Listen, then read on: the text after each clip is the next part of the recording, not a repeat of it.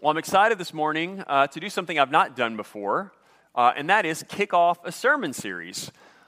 So I've got about an hour and a half of material, and thanks be to God that we're spreading it over the next 4 weeks instead of today, right? That's good news. We start with good news.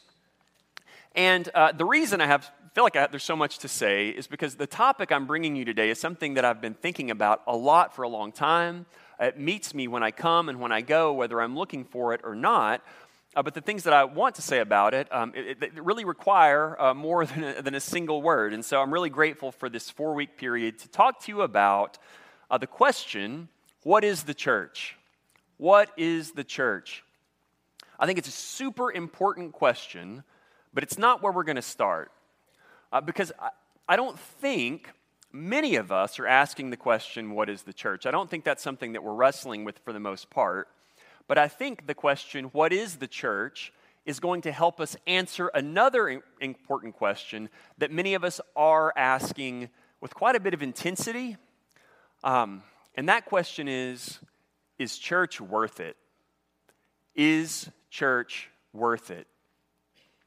So, some of you maybe have been at St. Andrews for a long time, and you may have encountered disappointments and hurts, and you may be asking, is church worth it?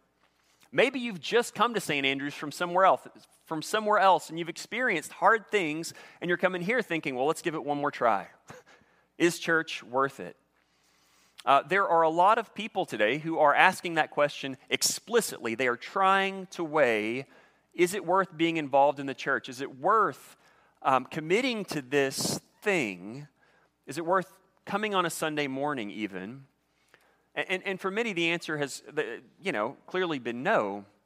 But for those who are committed to the church, even for those people, we're asking the question, well, maybe we assume church is worth it, but the question is, how much of myself should I invest in this?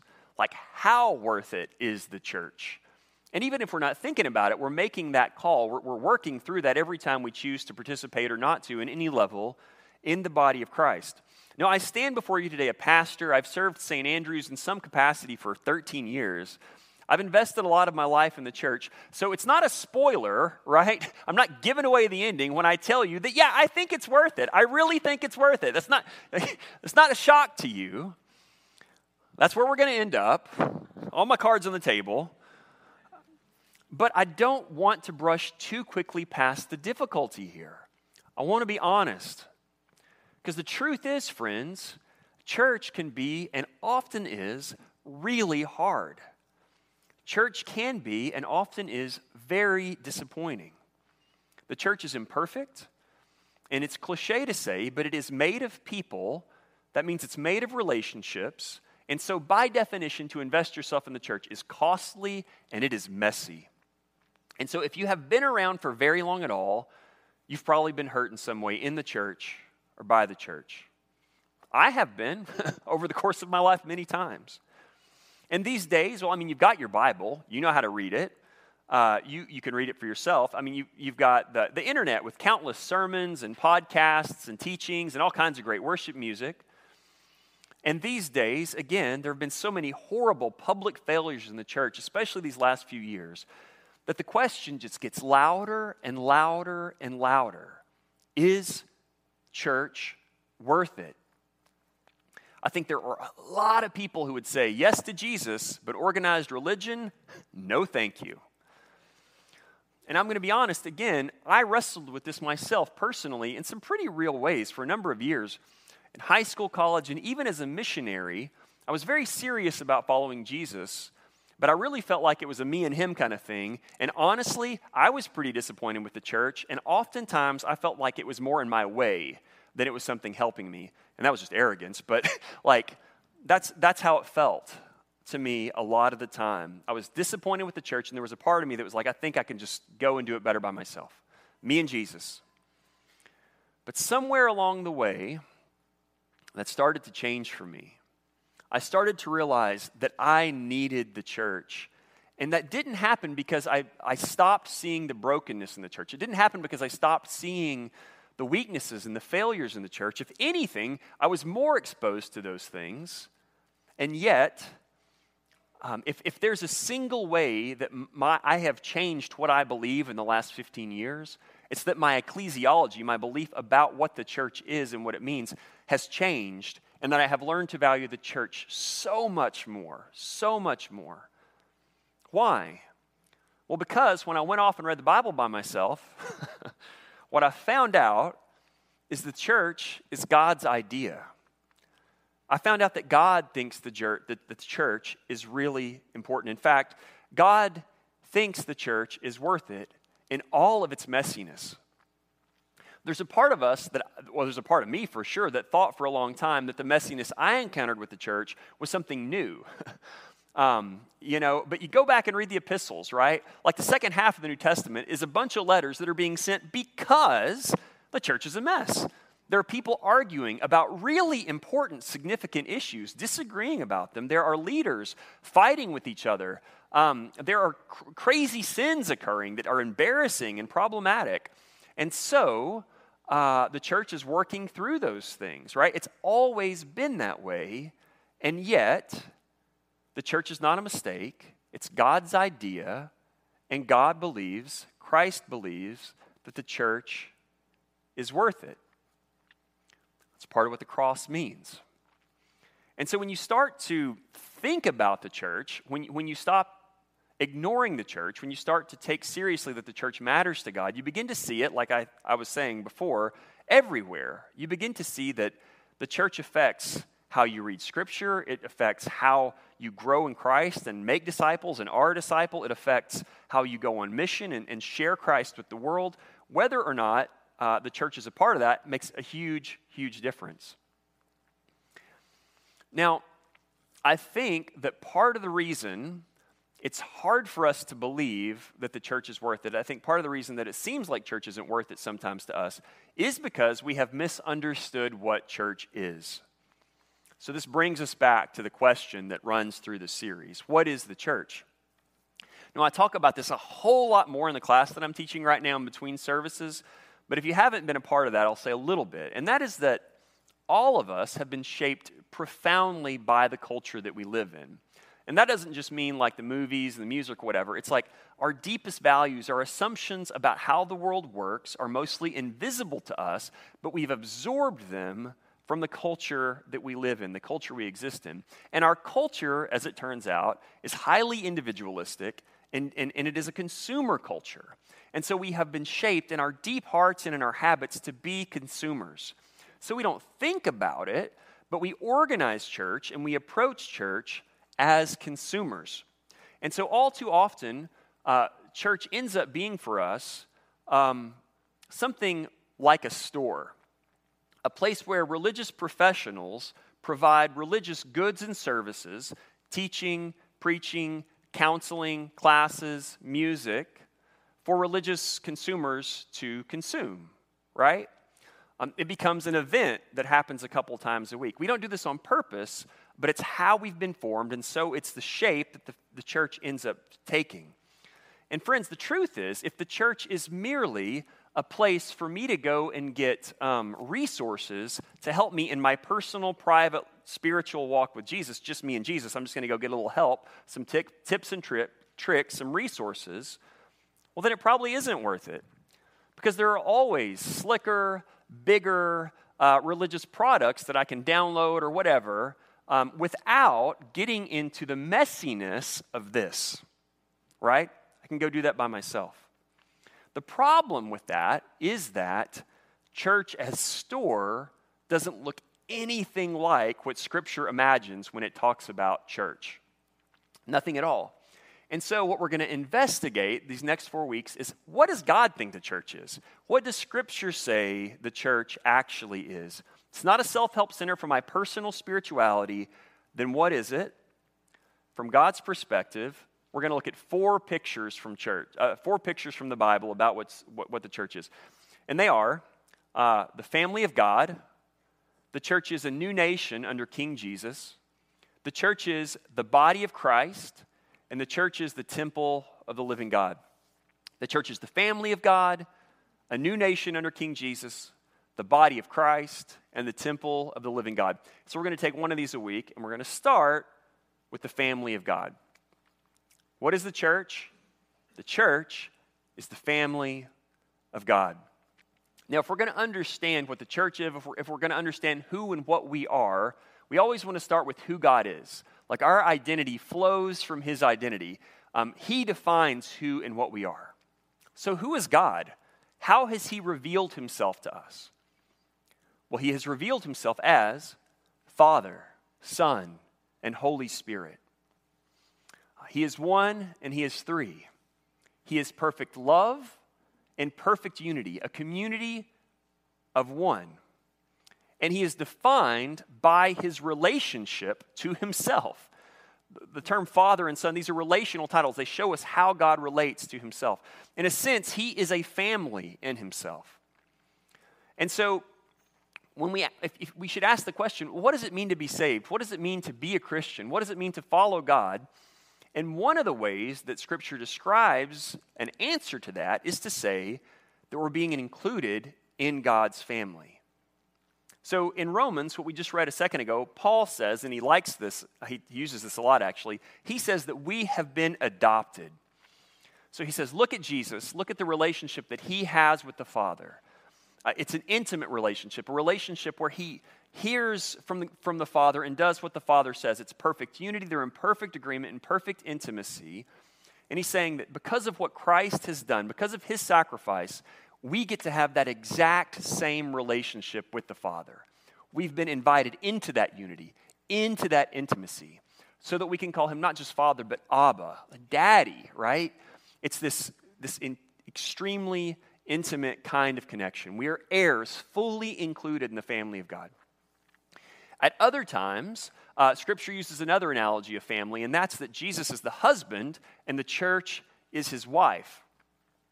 But I think both of these pictures, adoption and marriage, are both saying the same thing. They're both describing what Christianity is about, what salvation is about. They're saying that we have been included in the perfect love and unity that exists between the Father and the Son by the Holy Spirit. We have been folded into that eternal, perfect union and love. In other words, we have been included in God's family. We've been brought into his family.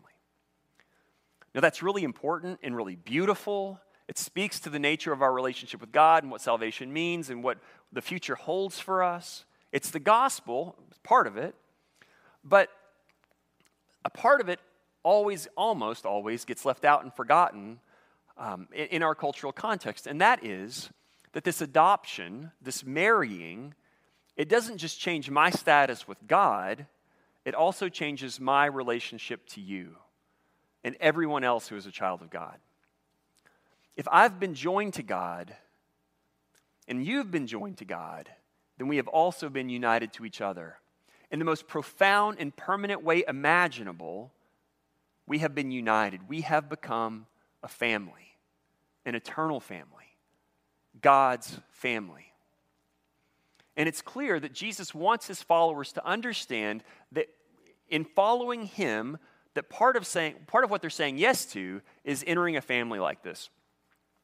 So in our gospel passage that Seth read a moment ago, in Mark chapter 3, Jesus is teaching, and his mom and brothers show up, and everybody's like, hey, your family's here. And he says, who's my family? This is my family.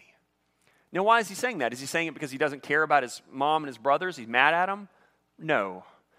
But he's elevating the people of God. He's elevating the people who are following Jesus in him. This is a family. But as a side note, it is kind of encouraging in a way to see that even Jesus' family is kind of a mess, right? It's like, Jesus is at it again. Go get him and bring him home. You know, like, even Jesus' family. He had family issues. Families are complicated. They're messy. That's part of the point, right? So, Mark chapter 10, we move a little further into the book. This rich young ruler comes, and he's talking to Jesus, and Jesus tells him to give away everything that he has, and the rich young ruler leaves sad, and Jesus says, well, it's almost impossible for the rich to enter the kingdom of God, and his disciples say, what about us? We've left everything to follow you, so what do we get? You know? Like, we already did that, so like, we're pretty good, right? And his answer is not what we would expect. We expect eternal reward to be his answer, and he says eternal life, but before he says eternal life, he says, Everyone who leaves fathers, mothers, sisters, brothers, lands, kids, all those things will receive 100-fold more fathers, sisters, brothers, lands, those things in this life and in the life to come, eternal life. What's he saying? If you leave your family to follow me, you're getting another bigger family, the church. So it's shocking to us in a way because we've experienced its brokenness, but part of the reward, part of the invitation is to become a part of this family, the church. The bottom line is you cannot be a child of God without being a brother or sister to everyone else who is in Christ. And that's part of what we see playing out in the early pages of Acts. We see the early church doing some stuff that strikes us as really radical. They're eating all their meals together and they're sharing all their resources. They're selling their stuff and taking the money and splitting it up between them to meet everyone's needs. And that shocks us. It's so radical. It's hard for us to imagine doing anything like that. But it is not so radical for a family. It is not so radical for a family. It's not so hard to imagine a family eating together and sharing its resources. It's not weird to you if I do that in my own home. So recognizing that because they belong to Christ, they also belong to each other, the church began to take care of each other like family. I'm going to say that again. Realizing that because they belong to Jesus, that also meant that they belong to each other, the church began to take care of each other the way that family does. And mission for them often simply meant extending that same care to those not yet in the family. So church meant treating each other like family, and treating outsiders like family is what mission looked like. So friends, look around. What is this? What are we doing? This is a family. This is God's family. This is your family. It doesn't always feel that way. It does not always feel like that. Because again, we've been shaped deeply by consumerism. We are so deeply connected to our individuality and our security and freedom that comes with that. It's very hard for us to imagine that this is good news. It's really challenging for us. Consumerism means that we've been shaped to treat people like products. And so in some ways, we relate to other people kind of like a pair of shoes. You know, when they become uncomfortable or embarrassing, need a new pair. We get some new ones. I'm not saying we're as callous as all that most of the time, but our lives are so busy and so full, when we run up against those kinds of challenges, more often than not, we say, it's not worth it. It's just not worth it. This relationship's not worth it. The church is not worth it. But part of what I'm trying to say here is that that's not just like bad.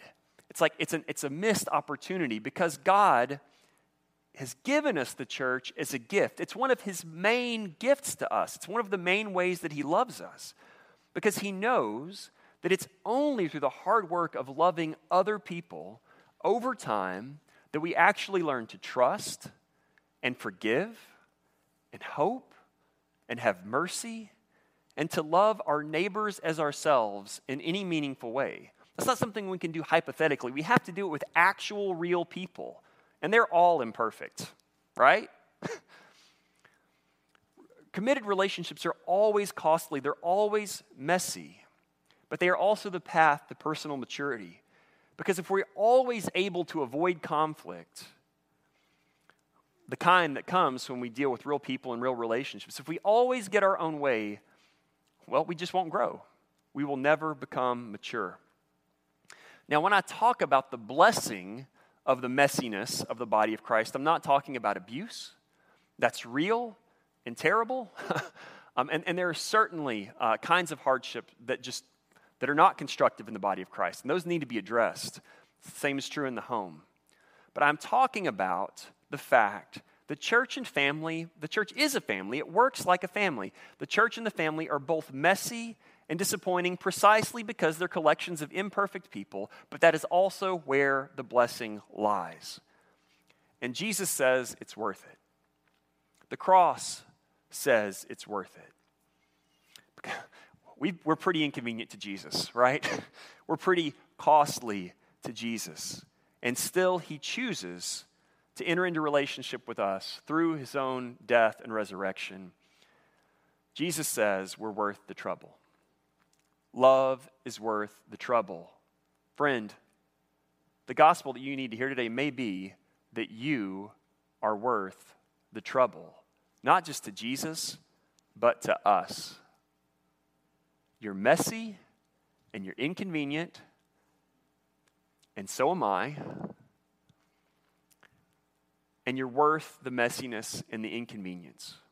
With your quirks and your rough edges, with your sin and your doubt, you're worth knowing, you're worth investing in, you're worth being there for. And so are all of them too, you know? If we haven't treated each other that way, it's not surprising, right? Like the nature of sin is that it divides, it separates. Because of sin, we're always looking for someone to blame. We compete with each other in destructive ways because of sin. And if sin has its way, we all go our separate directions until we're all alone. We cannot do this in our own power. But friends, part of what I'm trying to say is that part of the gospel message itself is that not only has Christ, through his blood, made us right with God, he's also made us right with each other. Like part of what Jesus accomplished was the tearing down of the walls of division between us. And so unity is impossible in the world, but not in the church. So this isn't a guilt trip, it's the gospel proclamation. Part of the good news that we cannot lose is that God has reconciled us to each other. Not because we're all the same or we like all the same stuff or we have the same politics, but in spite of those things, and that's why it's a miracle. That's why only Jesus can do it. And when the world sees that, precisely because of our differences, we love each other anyway and care for each other like a family anyway in the mess, then Jesus is revealed to the world. Then the gospel is proclaimed. So again, this isn't a guilt trip. It's the gospel proclamation that you are the family of God, and that means that you're family to each other. We are family. And that means, that there is work to do, but not work we have to do because God won't love us if we don't do it. Work we have to do because so many of God's promises, so many of the good things he wants for us are tied up in the church actually being the church. The church is a lot of how Jesus means to love us. It's a lot of how he means to be present to us. It's a lot of how he means to make himself known to the world. And so if you want him without the church, it's going to be a lot harder to find and experience those blessings because that's where he put them, in the messiness of loving each other. Obviously, we can only do this. We're only able to love each other because Christ first loved us, right? Like that is the starting point. That's where this all begins. And the world desperately needs this kind of church. It's almost like our world has been designed on purpose to keep us apart, to keep us separated, right? Our homes are these isolating boxes, and then we get in our car that's a box to drive to our cubicle, and then we go back in our box to our box, and then we get out this little piece of glass where we watch other like fake lives being lived out, where people have relationships with each other, and then we go to sleep and we do it again. We are so busy, and again, we didn't even choose any of this, right? Like it's just the way our world is organized. It is organized to keep us apart through literal physical walls, but also through keeping us so busy that there's never any time for real relationships with each other. But Jesus has died to make us one. He has died to unify us, to make us a people, his family. How do we say yes to that? How do we start to actually live that way? And in doing so, reveal his goodness to a divided world that is desperately alone and hungry for relationships. Because it's not just us that's divided, everybody is. Everybody's connecting digitally, but not for real. And it's felt. And it's like a sickness that runs through our culture. And we're so hungry for real relationships. So how does the church learn to be family in order to also be family to those outside? How do we do that? Well, even as Jesus made himself vulnerable unto death for our sakes, we're going to have to be vulnerable to each other. You can't have a real relationship without vulnerability. It's going to mean, and it's harder for some of us to reach out, but for others, it's harder to let others, reach out to us. It's going to mean letting others into our lives and getting into the lives of others. It's going to mean caring for each other as family. And hey, I know that picture of family can be even a really that can be a really hard picture too, because maybe you've experienced terrible brokenness in your own family, but the church is the place that's meant to be redeemed. It's the family that you're supposed to be able to come to in light of the brokenness perhaps of your family at home. We are meant to be that family to each other. And so the vulnerability that we'll experience in this is real, because once you care, you can be hurt. Once you're invested, you can be disappointed. You will be taken advantage of. It will cost you time and effort you don't think that you have. But God thinks it's worth it. It's part of what took Jesus to the cross. This belief that love is worth being vulnerable for, and that the church is worth loving in spite of all of its faults. And so today he invites us to trust him and take the risk of loving each other because he loved us first. He invites us to trust him and take the risk of loving each other because he loved us first. So, briefly in closing, what I'm saying is, look, the truth is, friends, I'm in a position to see so much that goes on here that you don't get to see. And it's a blessing. I see hard things that you don't see, but I also see beauty that you don't get to see.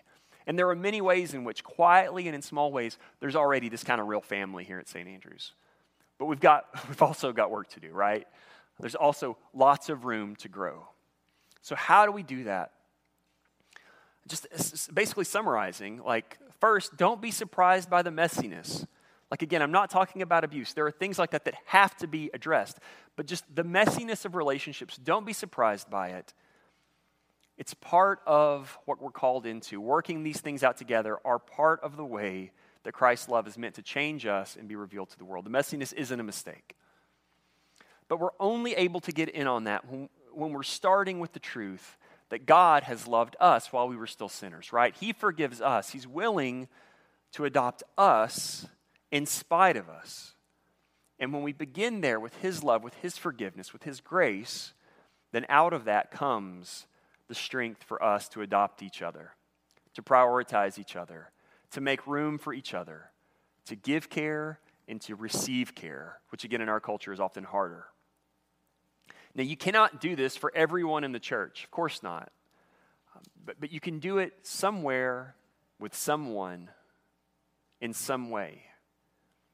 And these many small connections, if we start to lean in this direction of being family to each other, they start to overlap and link together, and pretty soon the whole body begins to look different, more and more like what it actually is, not a service, not a weekly meeting, not a store where religious products are provided to religious consumers, but the family of God.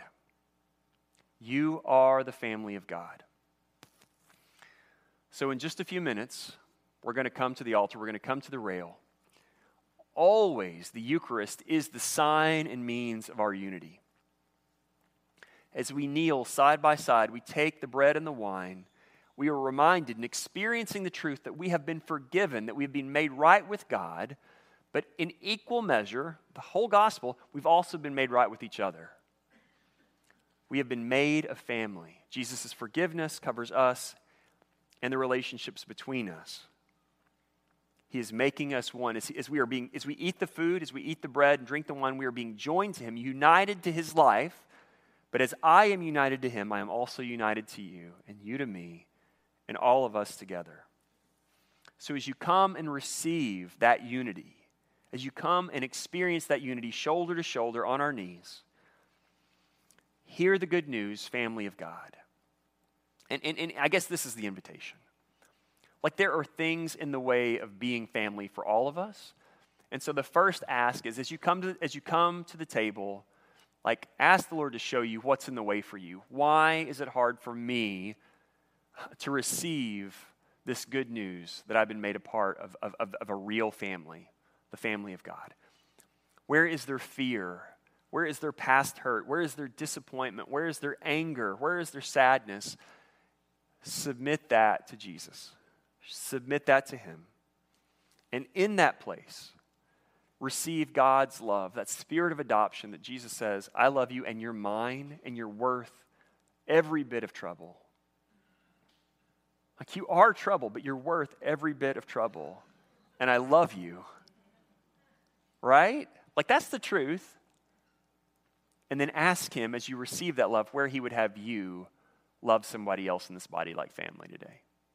Amen? Jesus, we confess again, we cannot do this in our own power. By the power of your Spirit, through the Eucharist, make us one. Jesus, as you and the Father are one. It's spiritually true already. We pray that we would be able to live into it today by your grace. Father, Son, and Holy Spirit.